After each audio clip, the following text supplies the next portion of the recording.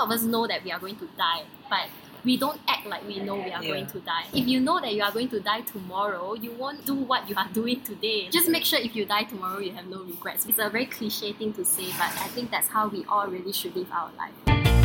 This is Akif. This is Steven. Join us as we seek the dreamers and doers, Discover the extraordinary, and share the inspiring stories of people who are pursuing their passions and chasing their dreams. Welcome to the Sakif and Steven Show.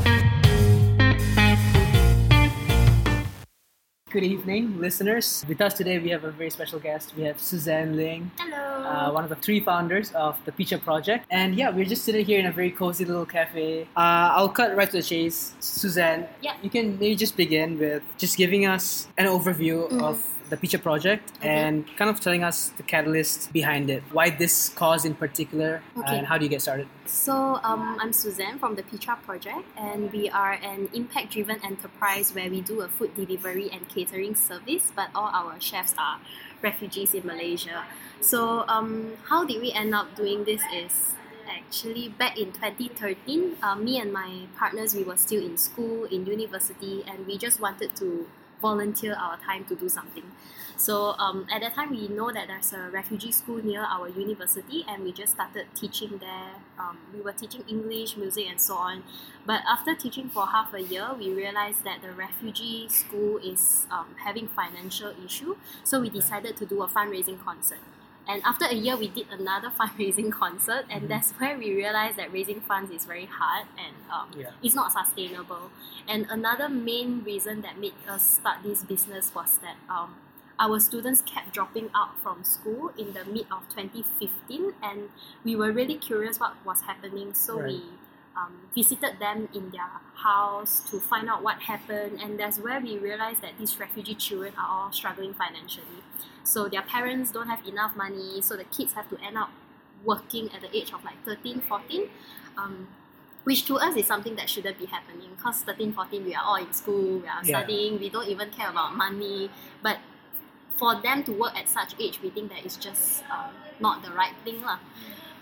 So at that time, we know that the refugee community are struggling financially, and we knew that we have to come up with something sustainable that helps the community, which means we need to start a business. And at that time, we also graduated, so we needed a job. So if we don't earn money, our parents will kill us. So we have to find a way that sustain both sides.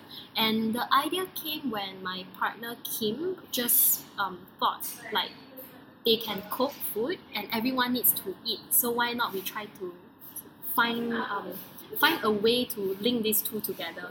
So we started with one Burmese family, and she cooked some food, and we just like put it together, Googled what to do, and I went to university, forced my friends to buy it, literally forced them and like, hey, you need to eat, right? Why don't buy from us instead of the restaurant out there? Thankfully, our friends bought it, and to our surprise, they really liked the food.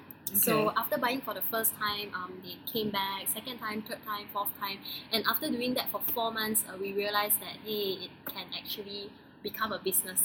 So at that time, I graduated from uni, and we got into an accelerator program that trains new social enterprise that doesn't know what they are doing. So we didn't know what we were doing. I think we were earning a few hundred ringgit that was just like enough to buy ice cream and things like that. So very, very little. So we signed up for the program, and we got shortlisted and got selected in the end. So that's where we made the decision to jump into this full-time, because the program is a full-time training. So for me, I graduated, so not a big issue for me, but for my 2 partners, they are working. So they actually took the risk to quit their job and jump into this full-time. So after the 4 months of training, throughout the 4 months, we just tried our best to push the business, and by the time we finished the course in 4 months, we were already running as a business. So there's like no way out already. But it was good, because by the time we are out, I think we already had about 6 families with us, and we were already profitable by the end of 4 months. So that's how it started. And the reason why we are named the Picha Project is the first family who joined us, her son's name is actually Picha. And when we needed to find a name for the company, we wanted something that has a meaning behind it. And we thought to name after him because he's an extremely bright boy, and it's very sad to know that he will have a very different future than all of us just because he's a refugee. So naming the company after him is like a reminder to us that we started this business for his family, and we will continue to be around and grow for the people. Right. So that's the whole idea behind the Picha project. How old is Picha right now? 2. Oh no, wait, sorry, Picha the boy. Sorry, the boy is 5. The Okay. business is 2. Yeah, and he knows that the business is named after him, but he doesn't really care. Okay. Yeah, So, and small the boy. family is still cooking for you guys? Yeah, and stuff? they are still with us. Nice. Nice. Amazing. How many people or how many families are you serving right now? Now we have 10. 10? And Yes. where are you from? 10 families from Syria, Iraq, Afghanistan, Myanmar, and Palestine. Yeah, so we have food from different countries. Just really curious about, how the food is prepared. Mm. Like the whole process behind it. They're all staying in different places, Yes. the families, Mm. and you're catering to multiple companies and Yes. clients at Mm. the time. So, yeah. How does that happen? Yeah. Alright, so the thing about refugees in Malaysia is they don't have like a refugee camp. So all of them have to rent their own house, a small flat unit that they need to rent, and all our 10 families all live in different places. So our business model is that all the families cook from home, and everything after cooking we will handle it. So we will manage the delivery, we will do the customer service, we will make sure the food reach there, and so on. And how does it happen now is that we do the marketing, we get the clients, we get the order, and we will tell the family that like in 2 days you need to cook chicken mandi, you need to cook chicken biryani, and at a specific time our runner will turn up to pick it up and send it to the client. So logistic is still quite a nightmare, but Yeah.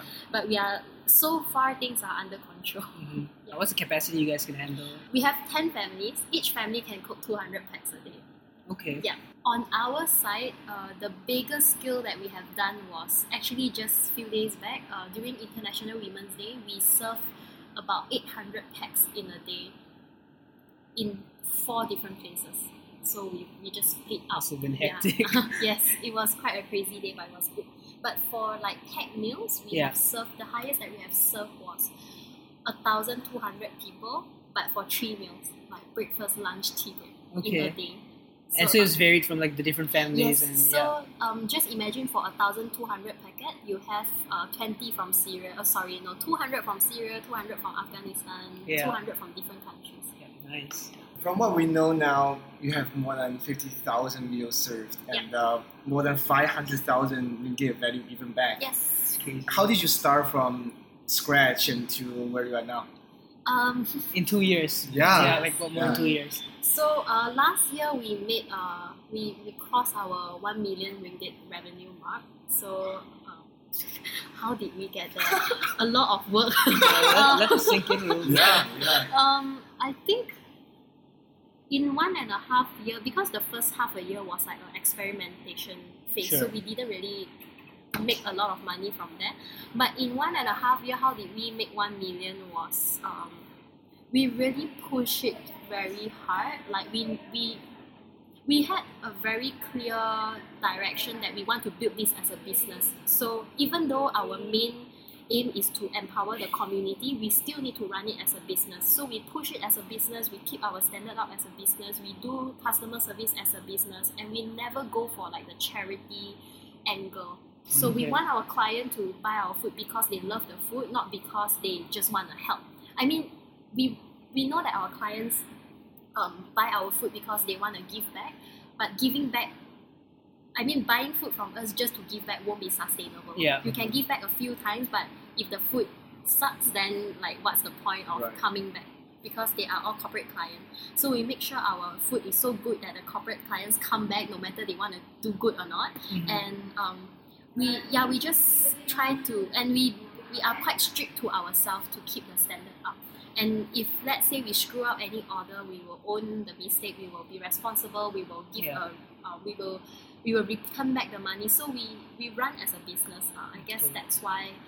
that's why the growth. And also we have a lot of people who really believe in us. A lot of mentors, a lot of corporate clients, a lot of advisor who has been with us along the way. So the 3 of us have 0 business background, and we have 0 F&B background, like Yeah. 0 background in running Picha basically.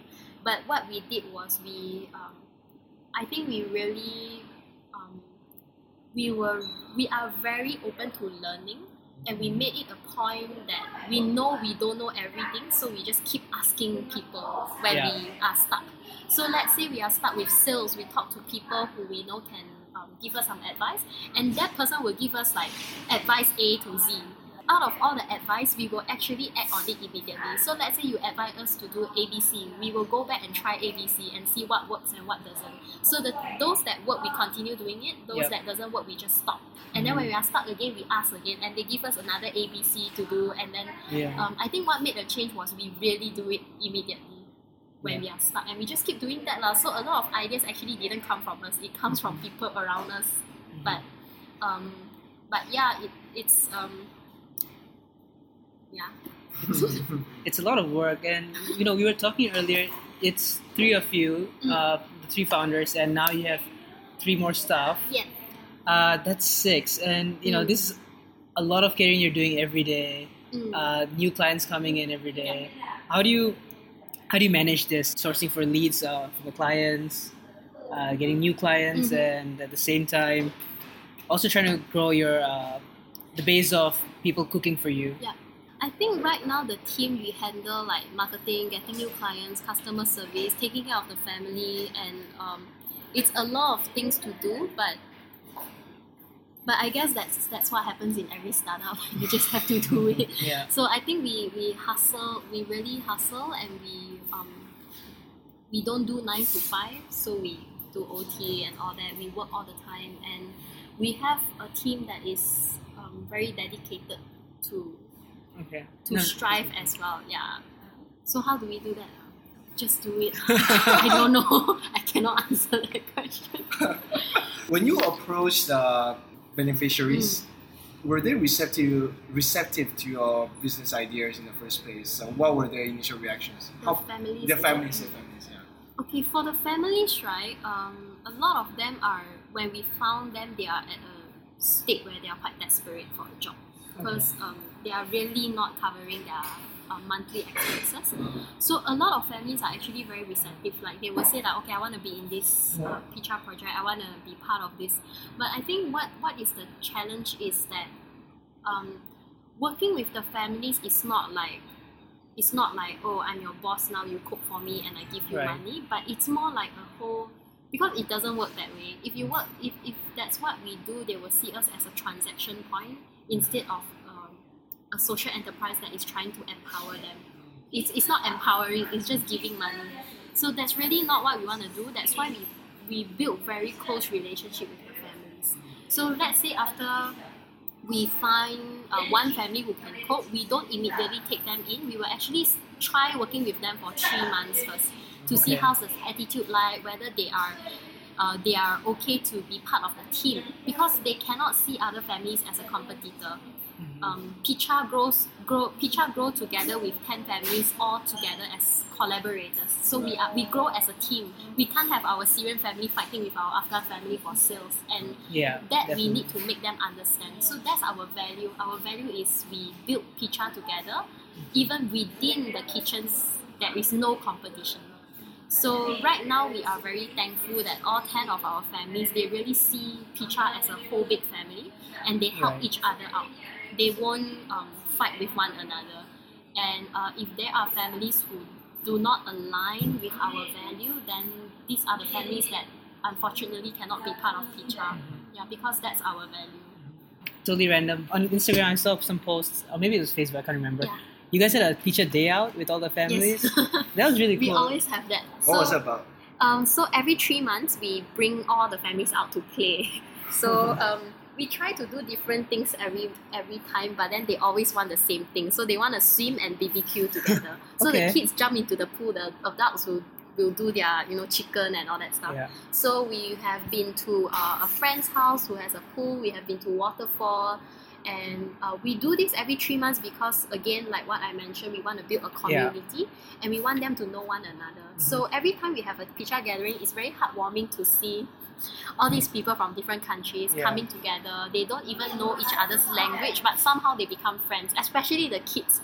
So the kids, let's say our Palestinian kid and the Iraqi kid start playing together, they will actually speak in English because they didn't know each other they didn't know like where they are from, which is the amazing thing, because you don't care where are they from, you just play together.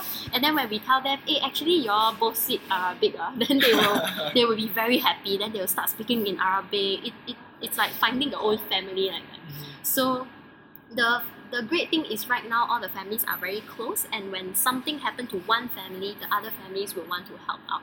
So we have one family who like fell sick, and the other family all visited him in the hospital and things like that.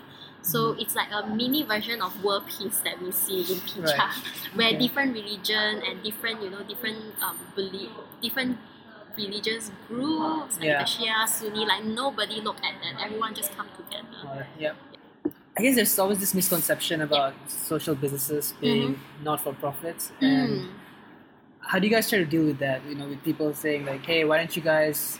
Giving back the money to the community. Exactly. So we do get that a lot because I think social entrepreneurship is still quite a new thing to a lot of people. Because I think to the mass, doing good means you don't earn from it, like you just give and sacrifice. But again, this kind of sacrifice is not sustainable. Let's say today I can survive with 1,500 ringgit, but let's say one day I want to start a family, I want to buy a car, then I will have to quit the social enterprise because that's not supporting my needs anymore. So we don't want that to happen, which is why we, as mentioned, we want to build this as a business, because that's how we ensure that our team get a pay raise. So our team cannot work with us forever, like sacrificing their own life, because they can sacrifice for 2 years, they cannot sacrifice for 10 years. And we don't want that to happen. So we want to make sure that our business grow and we have profit, so that our team can grow as well. And the profit actually the profit will stay in the company as something that we can use to reinvest in things next time. Let's say we want to start a new business line, or we want to do anything, we don't need to look for funding because we have the money ourselves. And also because we have a very strong social cause, which is why we are quite careful with investors as well, because we want to make sure that it goes towards the direction where making an impact is still the main focus. So when you started out, you guys received fundings from... We got a grant. Grants. We got a grant from MAGIC, Malaysian Global Innovative and Creativity Center. Awesome. Yeah, so they train startups, social enterprises, and so on. Well, on that point, like just like you're talking about future plans and stuff. So what are your future plans? What's future plans? Okay, we have big future plans.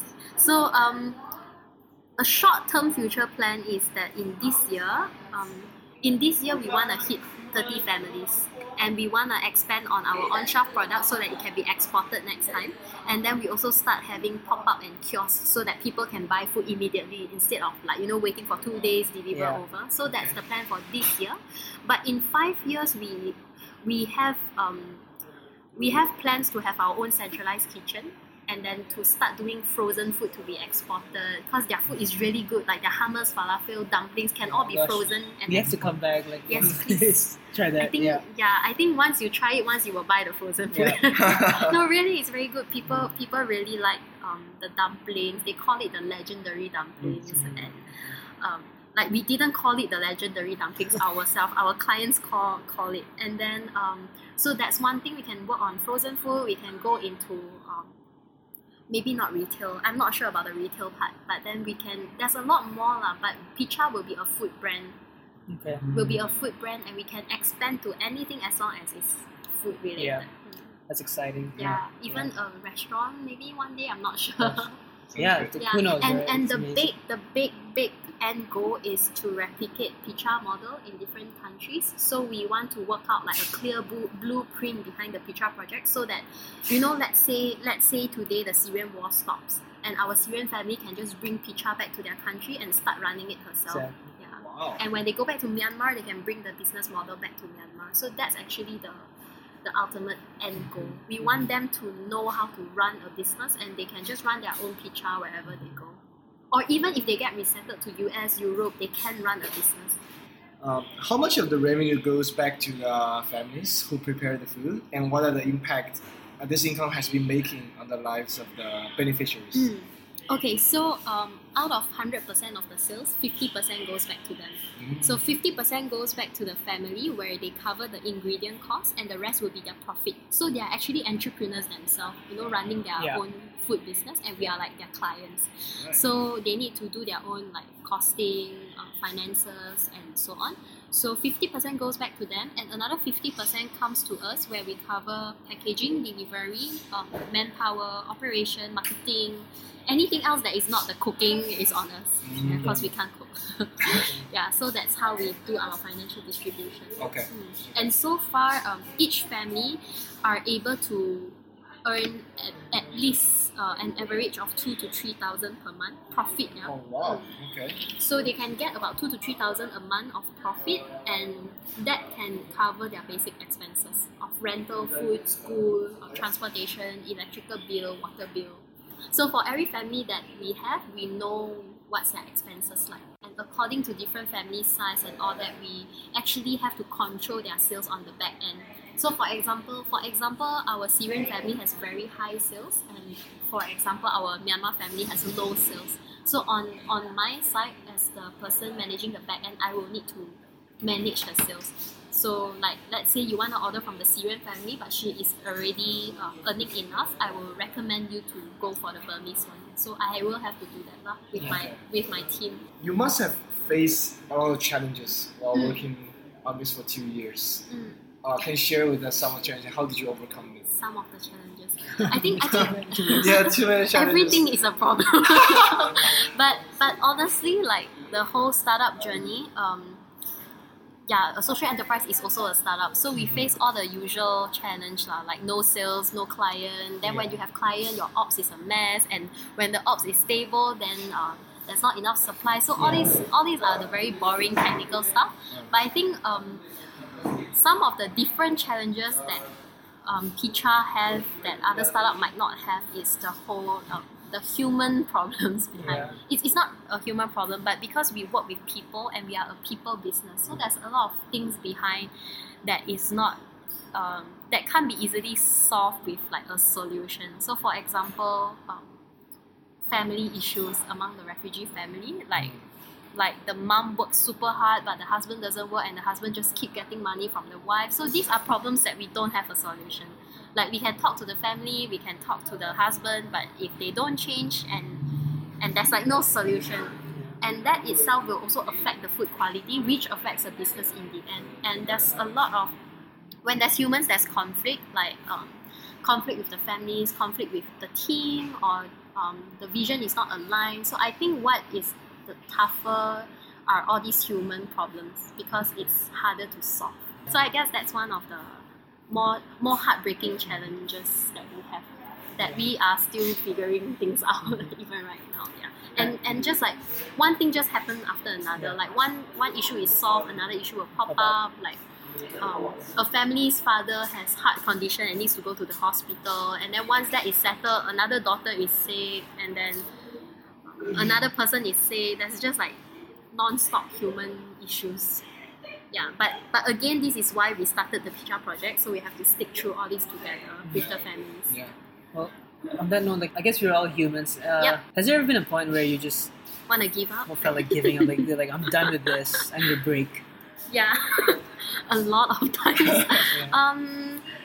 But right now things are not. Right now, I won't say things are better, but right now we are taking it better. So especially when we first started, there's a lot of questioning, especially when we are, if you have never done catering, you might not understand how tiring it is, but catering is very tiring. Yeah. So when, imagine like 2 girls doing catering, and then we have to carry all the porcelain plates and, rice for 100 packs is very tiring. So every time we are physically tired, we will ask ourselves, like, why are we doing this? And we are all sweaty, covered with curry and things like that. So it's very easy for us to question ourselves, why are we doing this when we can go for a corporate job, when we can just sit comfortably in the office instead of running around doing this, when we can rest earlier instead of thinking about how to help this family the next day. So all this time we will question ourselves, like, why are we doing this? I don't want to do this anymore. But again, I think the why behind the business was strong enough to pull us back. Yeah. So every time we question ourselves, we answer ourselves, okay, we need to do this, and then we just continue. Yeah. But honestly, there were a lot of moments. But if you ask us now if there's any regrets, all three of us will answer that we will have no regrets. And we know very clearly if this business fail, we will start again. Like we will start something else if this fail. So we are quite clear in that. Yeah. Well, I guess it's the everyday differences you're making to all these families that's keeping you guys going. Yeah, I think we okay, but again we have to be very careful. How do I put this? If I'm doing this so that the families get help and they thank me and I feel good about myself, then that is very, very dangerous. Because honestly, when you start working with community, that is not what's going to happen, because everyone is a human. So humans will eventually take things for granted. Humans will eventually make mistakes. Humans will eventually hurt your feelings. So even in this short span of 2 years, we have been hurt multiple times by our own families who actually love us a lot. So Petra families do love us. They see us as a family, but as I mentioned, humans do sometimes say the wrong thing, do the wrong thing, take the wrong action, and that hurts us the most out of everything. But we know that we are doing this so that the whole community life can be improved. So yeah, that's why we are doing this. Would you mind sharing with us? What's the most impactful story that you've come across? Like, having worked with this, with the families, the beneficiaries over the past 2 years. We talk about this story all the time in all of our interview because it is that impactful. So we have a Syrian chef named Zaza who was with us since the beginning of Petra Project, and he is not just another random chef. He really took Petra as his own business, and he really put his heart and soul into it. So he cooked very well, he treats our clients very well, he loves us very much, we love him very much. So we have a very strong relationship with him and his family. And he is extremely giving, even though he's not rich. So he will make sure to cook extra food to give to people around him. He will always feed his guard, his cleaners and all that. So what happened was in February last year, he actually fell very sick and he went into the emergency ward. And after that, in 3 months, he passed away. So it was very sudden and it was very shocking and it was just very heartbreaking. So we lost a chef who is not just a chef, who is also a very good friend, who is also someone very important in Petra. And I think what was most impactful was that before he passed away, just 2 weeks before he passed away, he actually he was on his hospital bed and he actually made his wife like take out a paper and pen and wrote down a Ramadan menu for us, even though he was super sick. So he was very sick and he was telling me and the wife that, hey, Ramadan is coming, you need a Ramadan menu. Then he's like calling his wife to write this down. You put in dates, you put in this rice, this dessert, blah, blah, blah, blah, blah, and this is your Ramadan set. And then he was saying that, okay, Ramadan, you do this, you do that. And after that, he even said that when he's out of the hospital, he wants to actually cook chicken mandi and give it out to people on the street. And he specifically highlighted that he wanted to do this under Petra's name, not his name, because that's how he wanted to give back. So that was 2 weeks before he passed away, and I think it just amazed us a lot that even though he is a refugee and he has lost so much and he is now on the hospital bed and he is still thinking about us and thinking about the people out there. So I think that itself really made us realize if someone like Zaza can make a change and think about other people despite all these circumstances, we really don't have any excuse to not do anything. And which is why sometimes it's very frustrating to see people who have everything and still think that they don't have enough, and it's very frustrating to see people who has everything and still complain about the tiniest thing lah. So but again, a lot of people do not have, I would say they do not have the privilege to meet people like Zaza before, so they might not realize how fragile and how important life is. So I was just sharing with Sakif earlier, I just scolded a bunch of university students because they were just wasting their time and their life. So I was telling them, you probably haven't lost anyone around you to make you realize that you can die tomorrow. I know all of us know that we are going to die, but we don't act like we know we are going to die. And because if you know that you are going to die tomorrow, you won't do what you are doing today. And so yeah, that's why I scolded them, because we lost Zaza and we really learned this lesson.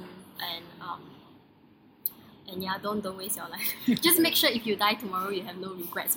It's a very cliche thing to say, but I think that's how we all really should live our life. Most of our listeners are based in Singapore. Yep. And the Picha project is based in Kuala Lumpur. Yes. And if our listeners wants to contribute in any other way, or any Singaporeans would like to contribute in any way, since so far away, how could they possibly do to help the families or help the Picha project? Okay. It's not too far away, it's just a flight away.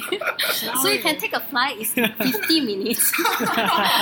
The ticket is probably 100 Sing, I guess. I'm not sure. Asia, T4, quite convenient. But really, if you wanna see it yourself, do fly over. I don't think it's too much of money. Come over, meet the families, have a meal with them.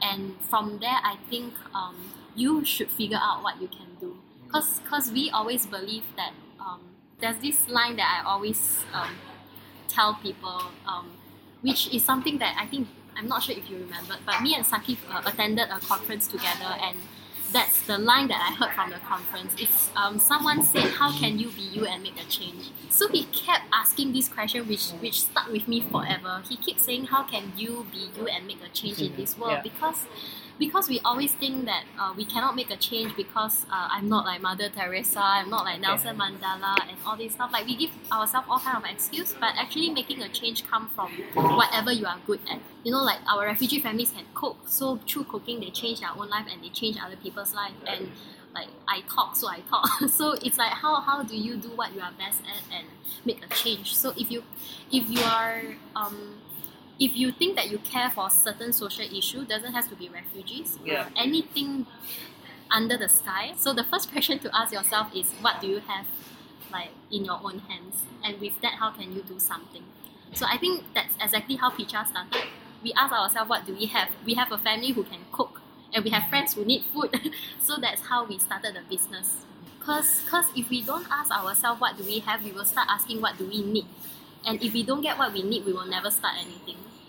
So I think, we just start with whatever we have, and I really believe that as long as you do the right thing and you keep working hard for it, things will happen and things will turn out well somehow. Let's just take a step back and talk about your family for a bit. My own family. Your own family, yes. Your own family. It's confused. Okay.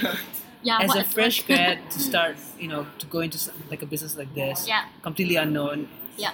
It can be something hard to take as a parent. Yes. So how did your family support you throughout this journey?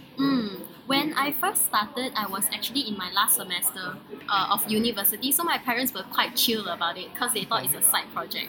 So after I graduated, there's this one day we were having dinner and my dad asked me, so what are you going to do full time now? Then I'm running this business lah. Like, what are you talking about?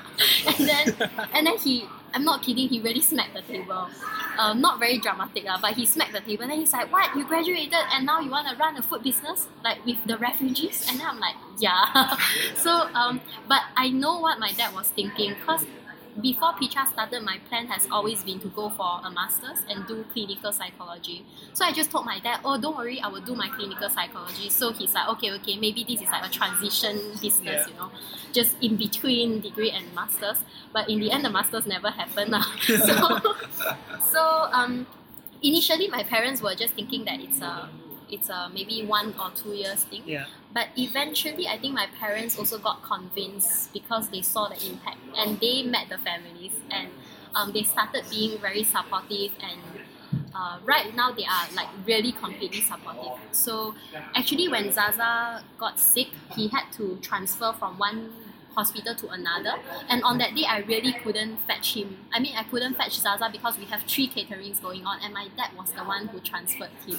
So my dad was with Zaza for the whole day, helping him with the process to get from one hospital to another, and then all the paperwork, all the deposit, my dad settled all that for me. So that really showed how supportive he is, not towards like the daughter, but towards the cause itself. And my partner's parents, Sweelin's parents, actually just accepted recently after 2 years. So it took her 2 years for the mom to believe in what she do. And this Chinese New Year, the mom actually, how we know the mom finally accepted was this Chinese New Year, the mom texted her and say, hey, bring the family back for Chinese New Year. And we are like, oh no, cry. So our Syrian family and Iraqi family actually went back to Malacca with Shirin to celebrate Chinese New Year with her family. So that itself was like, whoa, finally, like after 2 years. Yeah. So yeah, not easy. But it was okay. Yeah. But I think typical parents, right, when they see their kids on the newspaper, they are very happy. So recently my dad just told me, hey, you don't need to study anymore. You are a businesswoman. Then I'm like, okay. Alright. Yeah, it's great that you guys, the word is getting out about what you guys are doing, the impact you guys are creating. Well, thank you, Suzanne. No problem. I'm always humbled by like the stuff you do. Thank you. I'm so glad I met you in Hong Kong. Yeah, keep doing this, keep inspiring everyone. Yes. And hopefully we will go back and we'll try to contribute in our own ways. Yep, you should. Well, yeah, thank you. Okay, no problem.